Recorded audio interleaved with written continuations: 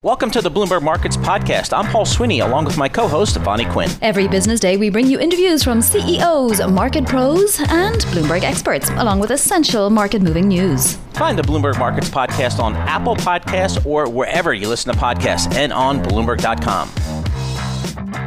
Well, the U.S. has spent more than half of $3 trillion in economic rescue funds passed by Congress, however, with little of the oversight intended to ensure that the money goes to the right places. To get more color on this, we welcome Laura Davison. She wrote a fantastic story on this. She's a congressional tax reporter for Bloomberg News, joining us on the phone from Washington, D.C. So, Laura, how can $1.5 billion be spent with little to no oversight? Well, part of this was the way that Congress designed it, is they wanted to get a bunch of money into the economy really quickly, you know, those stimulus checks that went out, those PPP loans, all of these things, because people and businesses needed money right away as the economy basically ground to a halt in March. The problem, though, as we're finding out, is that when you move quickly, you sometimes break things, and there are problems, and there's no one there watching how the money's being spent, who it's going to. So it opens up a lot of doors for potential for fraud, or as well as just, you know, things that aren't spent in the best way. So, Laura, who was supposed to be watching this? It's not just Secretary Mnuchin. There were supposed to be some bodies watching this, right? Yes, there's actually a bunch of different groups. So there's a group in Congress that's overseeing this. They are really just getting started. It's a bipartisan group. Both Pelosi and McConnell get to appoint people, but there's been a lot of disagreement over who should be chairman. It has to be a bipartisan pick. They've been back and forth on this for several months, and they haven't been able to agree on someone. So that group is, while it exists, has not really been able to do much yet. There's also a new special inspector general that will be overseeing a lot of this money. That pick was just approved earlier this month. He really doesn't even have an office space yet. So this is you're really talking about people that don't have letterhead paper. They don't have, a phone system set up. There's really not infrastructure for them to even, send emails, much less conduct a lot of big oversight work. Yeah, the SBA reporting that loans have been approved for 4.6 million small businesses already, Laura, $513 billion worth. So there's still about $130 billion in funding remaining. Will it be all, applied for, if you like, because what do you get, like 2 months, and you have to keep everybody on your staff, and a lot of small businesses are not even applying for it because in 2 months' time it may not be worth it for them to have 75% of their staff on their payroll still. Yes, yeah. So there's, as you mentioned, there's about $130 billion left in that pot of funds, and applications for that money close at the end of the month. And it's very likely that there will be tens of billions, if not more than $100 billion left of that money. So the question is sort of what happens with it? Does Congress reappropriate that for other purposes? Maybe businesses who have already gotten some money could come back for a second loan. These are all, kind of things that Congress is still having to think about right now. But it's very likely that there will be some money left, because a lot of businesses have decided that it's either to apply for this money, or there's also some political risk, as we saw with larger companies who qualified for the money, but Shake Shack and Potbellies who were then shamed by politicians saying, hey, this is really should be for the little guys. So, Laura, is there, Tim O'Brien was on with us earlier today. He has a column out suggesting that a lot of this money is not getting to the small business owner, maybe the small business owner of color, some of the folks who really need it the most. Is there concern within Washington that this program is not being, the money is not being spent correctly or wisely? There's a lot of concern, particularly from Democrats on the minority issue of is this money going to rural communities, to minority communities, to underserved communities. There's been several hearings on Capitol Hill, and there's a big push on Secretary Mnuchin to release sort of the granular level data on the program, which businesses have received this money and how much they've gotten. Mnuchin said last week that he was not planning to release that, and since then you've seen a big outcry from members of both parties saying, hey, this is taxpayer money. We should be able to see where it's going. I mean, the problem with opening an investigation now is that, as you say, more than $500 billion of this has already been dispersed. So if there has been fraud, what happens to that money? And will it be too late for the small businesses that ended up having to close because they weren't able to get access to some of that money in the early days?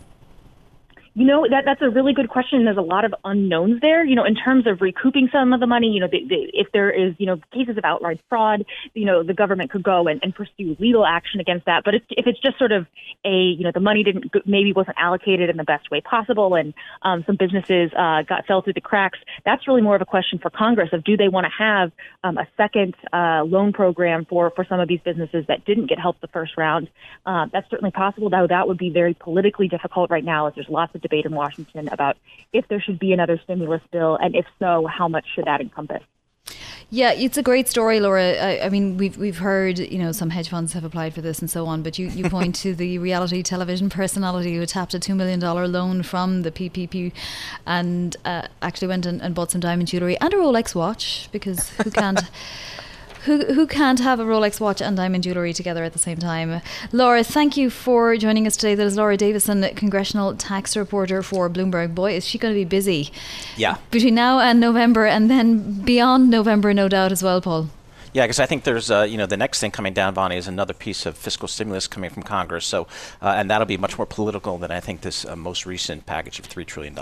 Exactly. And, you just have to wonder if it's going to be as big a package and when it will come, and, if it will start to get into election season at that point and how that will impact things. Time now to look ahead to the Fed Chair's second day of his Humphrey Hawkins testimony on Capitol Hill today. We'll digest what he said yesterday and also pose some pointed questions to our next guest, who is Christina Hooper, Chief Global Market Strategist at Invesco, assets under management there of more than $1 trillion. Christina, you were watching the Fed Chair's performance last week very, very closely, as is everybody right now. What do you think the Fed is responsible for in these markets? Not the economy, but just in these markets. I was reading Roberto Perley of Cornerstone the other day, and he talks about looking at more than 10 million different valuation models for the S&P 500 and finding that 97% of them say the S&P 500 is overvalued today by a weighted average of about 12 percentage points. What say you? I would agree. There is a lot that Fed Chair Powell is responsible for. He has created an enormous amount of confidence in markets, but in doing so, he has also created, or I should say has skewed risk-reward profiles for different asset classes. Now, this is nothing new. We saw this happen during the global financial crisis when the Fed stepped in with what was then very extraordinary monetary policy, and it really altered the risk-reward profiles. Treasuries were altered, as well as stocks. What's interesting is this time around, the Fed has been much more expansive in the kind of policy tools it's using, and so it's altering a lot of risk assets, not just stocks. But in particular, stocks have certainly benefited, and I would argue the Fed has decoupled the stock market from the economy. So, Christina, given that last comment that perhaps the Fed has decoupled the stock market from the economy, as an equity investor, what are you doing now? Well, what you need to do is, of course, maintain a focus on the long term. Be well diversified, but have adequate exposure to risk assets. We're actually in a better place than we were during the global financial crisis just because we saw how that played out. And, of course, investors need to maintain exposure to risk assets. In fact, perhaps the biggest lesson learned from the global financial crisis was to not get out when you get scared. Stay in, stay diversified, but don't lock in your losses and stand on the sidelines. One thing we know about stretched valuations is that they are not predictive of performance in the short run. And so it's one of those things where investors need to be well diversified, hold their nose, and maintain long-term allocations. How do you define the short term in these times, Christina? Is there a different definition of time when we're in a pandemic? Well, that could very well be the case. But what we have to recognize is that there is not a lot of insight into what's going to happen in the coming months. Right, we have more than 1 in 3 companies in the S&P 500 have dispensed with earnings guidance this year. Now, that really sends a message about how cloudy things are. And so, of course, investors need to look longer term because it is very, very difficult to look in the short run. And we need to look at a variety of different factors because the shape of this economic recovery will be dictated by the events that unfold from here in terms of the kind of fiscal stimulus that is passed going forward, as well as the kind of developments we see on the health front. We still know so little about this virus. We're learning more and more each day about how it can be controlled, and we're learning more and more based on the kind of events that are occurring. Black Lives Matter protests and the kind of infection rates coming out of that, the kind of infection rates coming out of reopening of economies. So we're learning more each day, and we're also working on the development of therapies and ultimately an effective vaccine. So all those different factors are going to dictate the course of the economic recovery. But one key thing to remember is that the stock market has largely decoupled from that economy. So, Christina, how do you feel about valuation right here? We've had a really strong rebound off the bottom that we saw kind of late March, early April. Yet, the earnings have just been dismal there in the first quarter, going to be even worse here in the second quarter. How do you feel about valuation? Well, valuations are certainly stretched. But this is an environment where much has been altered by what the Fed has done. And especially in an environment where yield has become even more scarce, investors have to make trade-offs. They need to be well diversified, but they can't walk away from exposure to risk assets like stocks. So it's about finding pockets of attractive valuations to balance out the more expensive parts of the market. That includes exposure outside the U.S. There are parts of emerging markets that look very attractive from a valuation standpoint and also look attractive in terms of where they are with regards to the economic recovery. Christina, thank you so much for joining us. We really appreciate your thoughts and perspective. As always, Christina Hooper, Chief Global Market Strategist for Invesco based in Atlanta. So, Vani, I think, the issue here is, this market has moved higher off the bottom. Earnings, not necessarily there. But I think my key takeaway from Christina's comments was how she feels like the market is really disconnected perhaps from the underlying economy. Yeah, and I think that you'll see that reflected in a lot of commentary these days. Even Roberto Perli, who I quoted at the beginning of the interview, even he says that from a purely statistical perspective, we would expect only 3% of the current overvaluation to adjust over the next month, all else equal. So I think the lesson is with the Fed basically underwriting this market across all asset classes, there's really not much to do until something changes. Yeah, I like the characterization that the Fed is backstopping this market here. Well, it seems like we're talking more and more about pharmaceutical companies, biotech companies, as we talk about treatments for COVID and potentially vaccines. Of course, there's always a lot of M&A in this space, and there's always new drugs coming onto the market that can really impact the market. And when we do talk about these things, there's nobody better to chat with them about than Sam Fazeli. He's a director of research in Europe for Bloomberg Intelligence, but as I like to say, his day job is that he is one of the best healthcare analysts in the city of London. Sam, thanks so much for joining us here. Let's start with Lilly here. That stock had a pop recently on some breast cancer data coming out. What's the latest on Eli Lilly? First, thank you very much for your very kind words, Paul. Eli Lilly, well, it's not very often that you see a large pharma company share price jump 15, 16. At one point, it was up like 18, 19% yesterday. So they had a success where I think most people had decided there was not going to be one.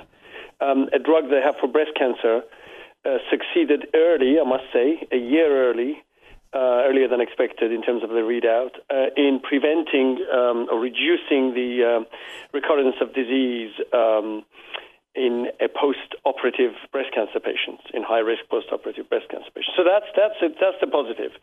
And of course, the reason people were, I think, being negative about the possibility was because Pfizer failed in the same setting. Now, this adds significantly to the revenue potential for this drug. Some people calculate up to $4 billion potentially. And that has a major impact on margins. So the rest of the story falls into place. There are people now going up to, saying still there's another 10% or so upside on the stock. on the sell side. So that's what drove that one up, a complete surprise. Not only did Pfizer fail, but it failed having already had a head start on Eli Lilly by, at least 2 years. And there was also Novartis's Kisqali treatment. Sam, what's happening with that? Yeah, so just quick to touch on this, there's two ways or reasons why Lilly might have worked and where Pfizer didn't. Pfizer went into a much earlier patient group, so patients with much less advanced or lower risk disease. So to a degree, Lilly loaded the dice in its favor. Not a problem. That means a smaller population of patients. And also the drug is different in that it's dosed constantly as opposed to having to take a drug holiday with the other two, including Novartis. Now, Novartis is running a similar trial to Lilly, not completely the same, but similar, and they're expecting data by 2022, which therefore might now mean that it should also read out early. So this is not without competition. All right, Sam, let's switch gears a little bit to the topic of the day, COVID-19. Folks in the Trump administration certainly they continue to talk about a vaccine availability this calendar year. And as I've, talked to you and read your research and other healthcare research, it's just been years and years and years to get a drug kind of to market here. What is your sense for, the likelihood of the timing of some type of a vaccine into the market here? Yeah, so I love the phrase you just used at the end, the timing of some type of vaccine. I think the timing of some type of vaccine is very possible to be by the end of this year. The question is, will we have a vaccine that's been through the best and most rigorous safety and long-term testing? No, it's impossible. Will we have a vaccine that's available for treating people in a world which, God forbid, has a real hardcore second wave in the winter, and take some risk in terms of accept some potential longer-term safety issues? That is something that government and regulators have to accept if they want to inject people with these vaccines that are just being developed. So will there be one that looks like it's working? Yes. Yeah, and as you say, we'll likely need several. Sam, during this whole time, I've been wondering why it hasn't been easier to change supply chains, ramp up production on what's needed, send it to the parts of the world that need it. And it seems like all these months later, there is still a shortage of things like N95 masks in places where they're needed, despite all sorts of companies, including 3M, saying that they will, swap some of their machines out and retool some other machines. Why is this happening in this day and age? Well, I think we potentially underestimate the effort that's required to get these things actually moving. We're dealing with companies that are equivalent of juggernauts and oil tankers. To try and move them quickly is very difficult. Let's give you the opposite argument. Biotech company Moderna wasn't really spending an enormous amount of time just on vaccines. They were working quite a lot on cancer therapies with their technology. But they can turn on a dime and just say, right, we're a small company, we can do what we want. Next thing we're going to do is work on COVID vaccines. Whereas when you've got a massive company that needs to retool, etc., it takes time. And let's not forget, it's only been 5 months. So I don't want to beat them up for this. I think it just takes a lot of time. Raw materials have got to be in the right place. It just takes a lot of time. Yeah, no, I certainly don't mean to beat them up. I just find the whole thing so curious that if there's a market for it, that it won't come. Yeah. I mean, Moderna, for example, it may not make anything from making the pivot to COVID treatments and COVID research. But anyway, Sam, it's a conversation we will continue. So thanks for joining us today. Sam Fazeli, Bloomberg Intelligence London. He's their pharmaceutical expert over there, and a great one he is too.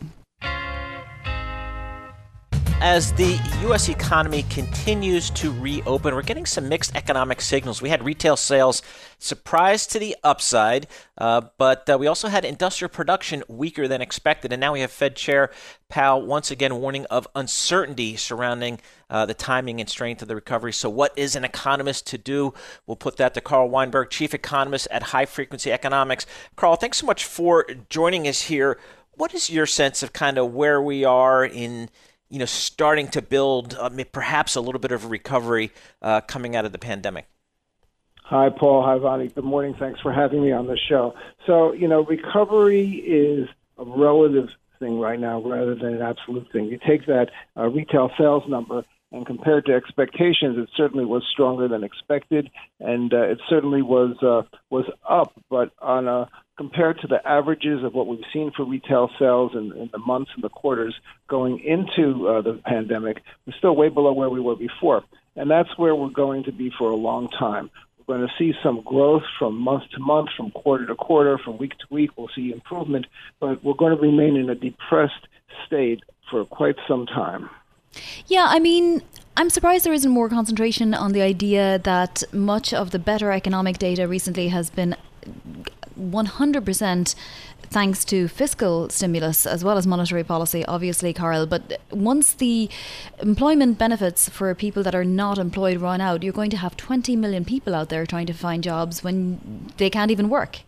What happens then? That's what high-frequency economics warned about in our note to clients this morning. You know, that when the supplemental unemployment benefit comes out, there'll be a reduction in fiscal stimulus, and that will have to be replaced by something or there will be a reduction in retail spending and household incomes and so forth. The PPP, you could look at it in two different ways. One way is to look at it as an increase in cash flow to businesses that's temporary, and when that goes away, then the benefit goes with it. Another way to look at it, which I prefer, is to look at it as a recapitalization, which is a permanent increase in the cash balances of these companies that are being used to get through the pandemic for sure, but it's a capital increase. It's an injection, an investment by the government. And for many companies, that will last for a long time. That's a plus. But, of course, there's the income loss that has to be transcended. I think Fed Chair Powell said it best of anyone yesterday. The longer the pandemic goes, the longer the pandemic continues, the greater the damage to the economy. And, therefore, the more fiscal stimulus would have to be implemented in order to offset that. And this can only go on for so long, this fiscal stimulus. So let's go to that fiscal stimulus, Carl. We had a bill I think advanced by the House several weeks ago, but it doesn't seem to have much support in the Senate or at the White House here. How critical is it to get a fiscal stimulus plan, another fiscal stimulus bill in the next, several weeks or months, and one that perhaps focuses a little bit more on states and local municipalities? Well, Paul, I agree with that. We need something if we're not going to fall off a cliff. There's that old saying, the fiscal cliff. And you also want to think not only in terms of weeks and months, but also in terms of years. If you have, say, $3 trillion worth of fiscal stimulus this year, and you don't put $6 trillion worth of stimulus into the economy next year, then fiscal policy is going to become a drag on growth. And if you just replace $3 trillion with another $3 trillion next year, then fiscal policy becomes neutral. In other words, and this is just arithmetic, you have to keep on increasing it if you're going to keep on stimulating growth. So we're going to have to face a fiscal cliff problem at some point in time. The government is going to have to stop increasing the stimulus, and it's just a question, it's a race, if you will, and I can't predict the answer as to whether the government will run out of capacity to increase stimulus before the economy stops being dragged down by this virus. And let's face it, Carl, I mean, this is just the latest problem that was on the horizon for the economy. Before the pandemic even came to our attention, we were already in trouble in terms of trying to replace trade, losses to China and so on, given that there was going to be a trade war. So there's other challenges out there too. Why are so many economists looking then for a V-shaped recovery? Well, I don't know. I mean, the IMF has called for a V-shaped recovery, and no one ever got fired for agreeing with the IMF. But the reality of it is that even a V-shaped recovery in terms of growth rates, in other words, if we go back to the growth rates that we enjoyed before, a recovery in growth does not mean a recovery from levels. We would start that growth from a very, very depressed level, 10, 15, 20% lower than where we were before. And even if we recover faster than we were going before, it'll take 3, 4, 5, 6 years to catch up to where we were before. So a V-shaped recovery is, a nice turn of words, but it's not necessarily a prediction of a return to prosperity. We can't expect to get back to where we were for at least the next several years.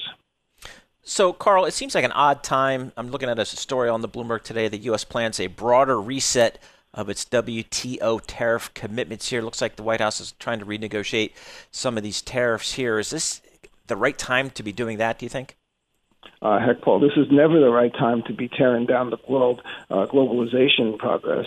The United States has complaints that our tariffs are lower than the tariffs of our trading partners. That's the gist of it. And when you're in that situation, you can do three things, all right? Number one, you can do what the Trump administration is doing, which is you can raise your tariffs to match the rest of the world, and that creates a loss.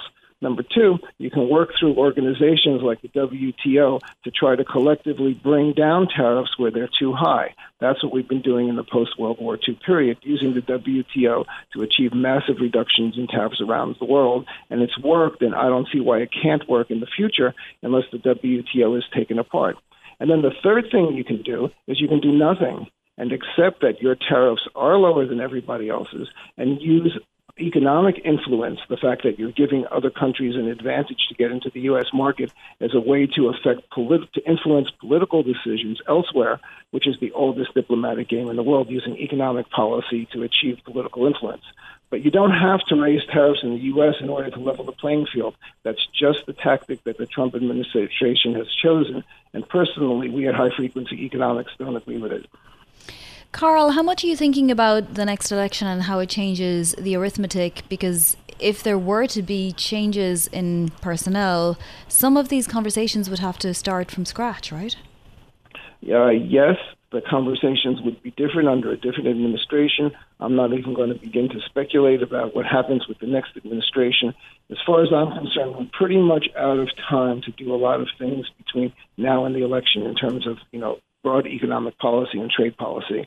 So I'm watching to see what happens, but there will be a different conversation with a different president. Carl, thank you as always. As Carl says, we will not get back to where we were for at least the next several years. Chilling words from Carl Weinberg there of High Frequency Economics. Thanks for listening to the Bloomberg Markets Podcast. You can subscribe and listen to interviews at Apple Podcasts or whatever podcast platform you prefer. I'm Bonnie Quinn. I'm on Twitter at Bonnie Quinn. And I'm Paul Sweeney. I'm on Twitter at PT Sweeney. Before the podcast, you can always catch us worldwide at Bloomberg Radio.